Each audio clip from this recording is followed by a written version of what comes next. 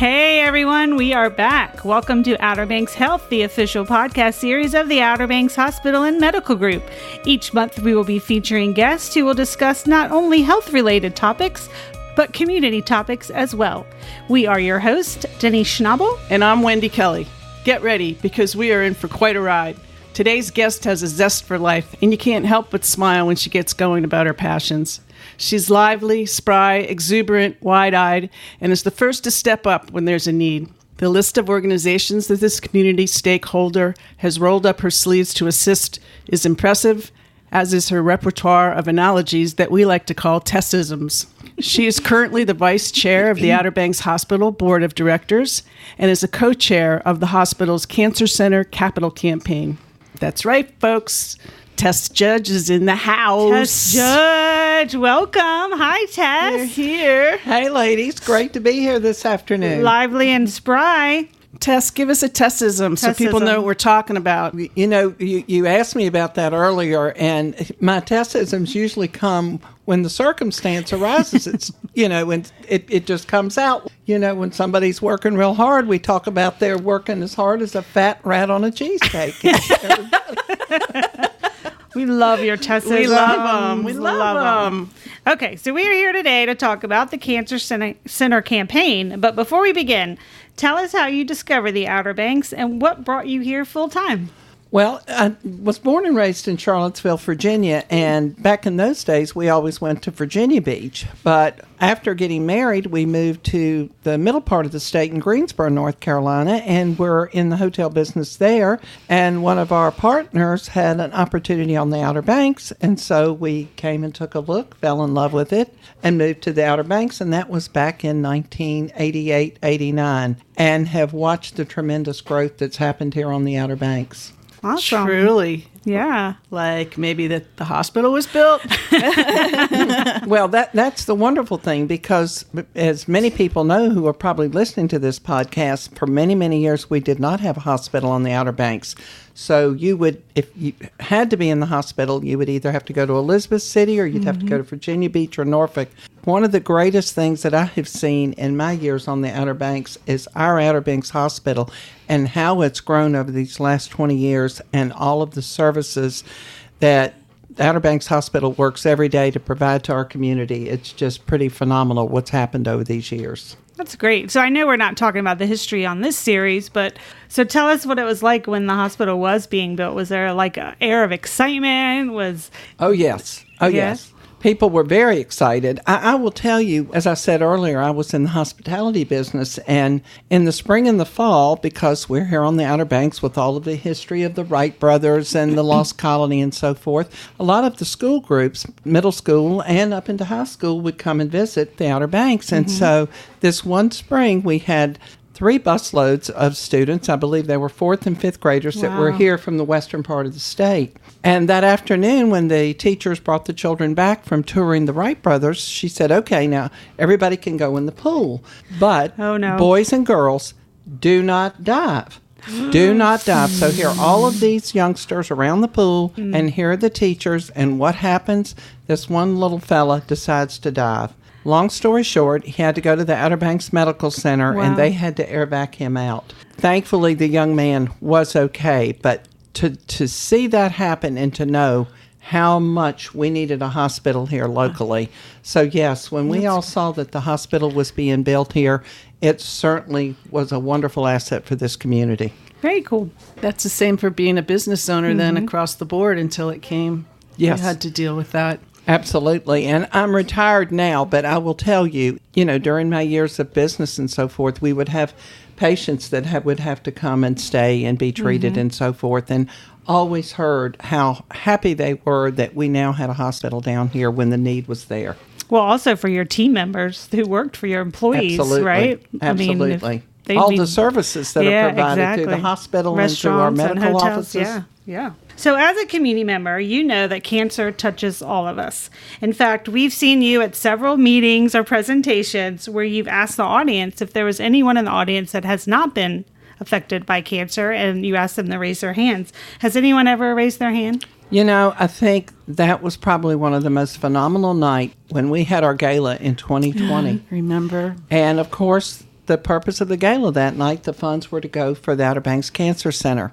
And so there were probably, I would say, 300 plus in attendance that night, ladies. And Cindy Thornsvard, who also co-chairs the cancer committee with me, we got up before the ladies and gentlemen gathered that night, and I said, ladies and gentlemen, who in here tonight, please raise your hand if you, a family member, somebody you work with, a neighbor, someone your child goes to school with, raise your hand, has not been affected by cancer.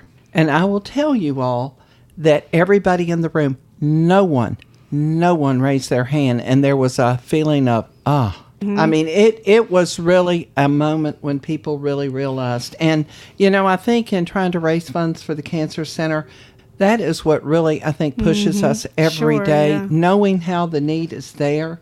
And for many, many years, our folks on the Outer Banks that were struggling with cancer would have to, ride to other facilities for treatment. And, not only is it hard on the person that is struggling with cancer, but also you have to, the caregiver and the family and so forth. So it's incredibly important, the work that we're doing. It's really important. Yeah. How has it touched you, Tess? Well, as I sit here today, I share with everyone that I have a daughter-in-law who has been struggling for many, many years, and as a matter of fact is on a new course of treatment today. She does not live here locally, but having watched her and been with her and watched her, matter of fact, she has been so strong in this, I call her my steel magnolia. But when I see that, and I know the care that she's getting in the area that she lives in and how important it has been to my daughter-in-law, to my son, and to my 2 grandchildren. Yes, I want that for people that are here. I want to make sure that everyone, and we at this hospital, want to make sure that everyone has the best and the most compassionate care that they can have right here and not have to leave. That's right. And so that's talking about the importance of the Cancer Center, but one of the key elements is having it so that folks don't have to go back and forth across the bypass, right? Yes. And for the years that we've been having cancer services on the Outer Banks, our hospital staff has been amazing and wonderful in the care that they've given people. We hear that all the time, and we're so grateful for that. But think about this, ladies. When you are sick and you're struggling with cancer, and again, I think of my daughter-in-law. Okay, so you come in and you have to go to one area of the hospital for your infusion. Then you have to go to another area of the hospital to visit with your oncologist. And then you have to walk across or drive across the street, if you will, if you're having radiation therapy. Right. That's a lot on someone who's struggling and not feeling well. So this new cancer center is going to be all under one roof, all services for the caregiver, for the person that's struggling with cancer, so that they can have wonderful care under one roof and try to take that stress off of them. That's fantastic. It's so exciting. So you, as we mentioned, are the co-chair of the Cancer Center campaign. So talk to us so far about what you've done so far, what you've raised, what your goals are, anything like that. Well, the Outer Banks, to me, and I've lived in other areas in the state of North Carolina and in the state of Virginia, and I will have to say, it is just wonderful how caring and giving that the people are in this Outer Banks community. We had a goal of $6 million, and to date we have raised $5.3 million. That's amazing. But let me share this with you. We are going to continue to work because there's more and more need out there. We want to make sure that we have all of the programs look good, feel better. We want to have programs for the families and the caregivers and the patient. So we want to continue to work to make sure that no stone is left unturned. We also want people to know, as we're moving out with this Cancer Center campaign into our community, that's all about, everyone's gift is so important. It doesn't matter the magnitude of that gift.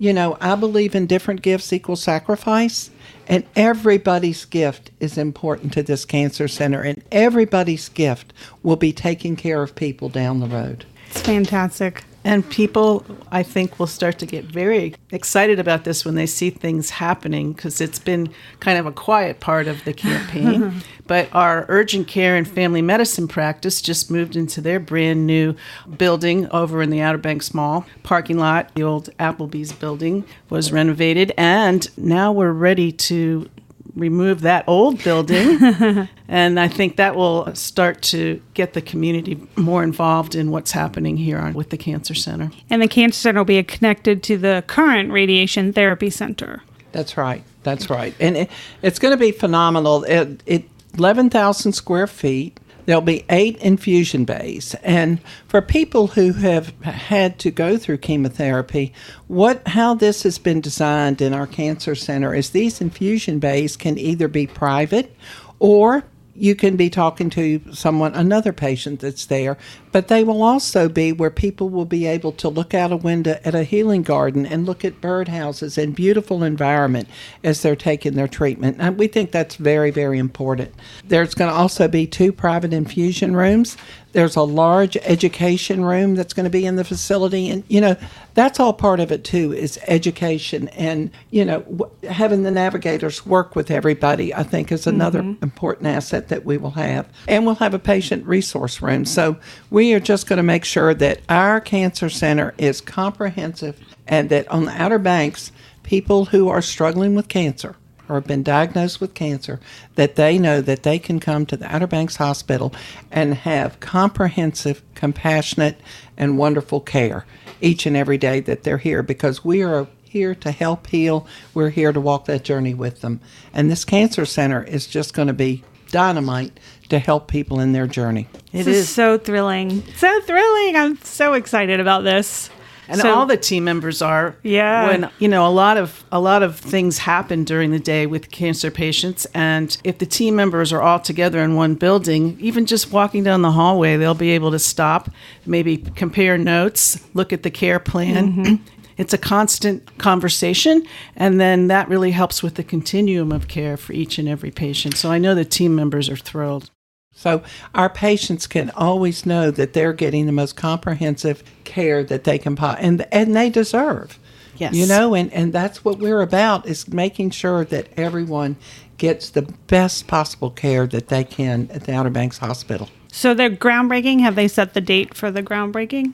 I believe it's June. I know it's in June. I'm not sure they've actually set the date, but we'll be sure to get that word out. But the fact that it's here, I mean, how long has the campaign been going on? Well, that's a beautiful thing about this, because we started about 4 years ago looking at a feasibility study. What can we do? What do we need to do? What are the needs here?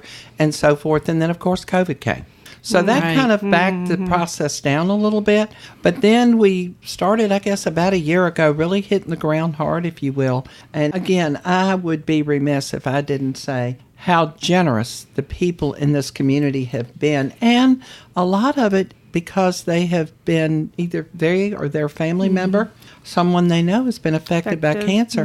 One lady, I just love to share this story about this wonderful lady. When Jennifer Schwarzenberg and I visited with her, and when we got ready to leave, we just, said, thank you so much. Thank you for your generosity. And she turned to both of us and said, please don't thank me. Thank you. Thank the Outer Banks Hospital for what you all do each and every day. She says, I want to make sure if I can give back to this community, I want to give back where it can help people the most. So that kind of keeps us going. Yeah, exactly. Don't thank me, she says. Thank you. Well, Wendy and I not only appreciate you being here and talking to us, but all the work and efforts that you personally have put into this cancer campaign. I mean, it's just so heartwarming, and we greatly appreciate it. Well, it's wonderful, and I just think our staff at the Outer Banks Hospital is second to none. I hear that all the time, and I had a firsthand experience 2 weeks ago when a friend of mine happened to fall and ended up in the ER, and firsthand the care that she received that night was just wonderful. It really was. So to go from no hospital, ladies, no hospital 20 years ago, and have this phenomenal hospital that we have now, this phenomenal staff that, as we all know, our medical staff works so hard every day. Yes, they do. But what they have had to do during COVID, I mean, I don't think we can say enough about our nurses and our doctors and our technicians and everybody that works out there to keep the hospital clean, the food service. I mean,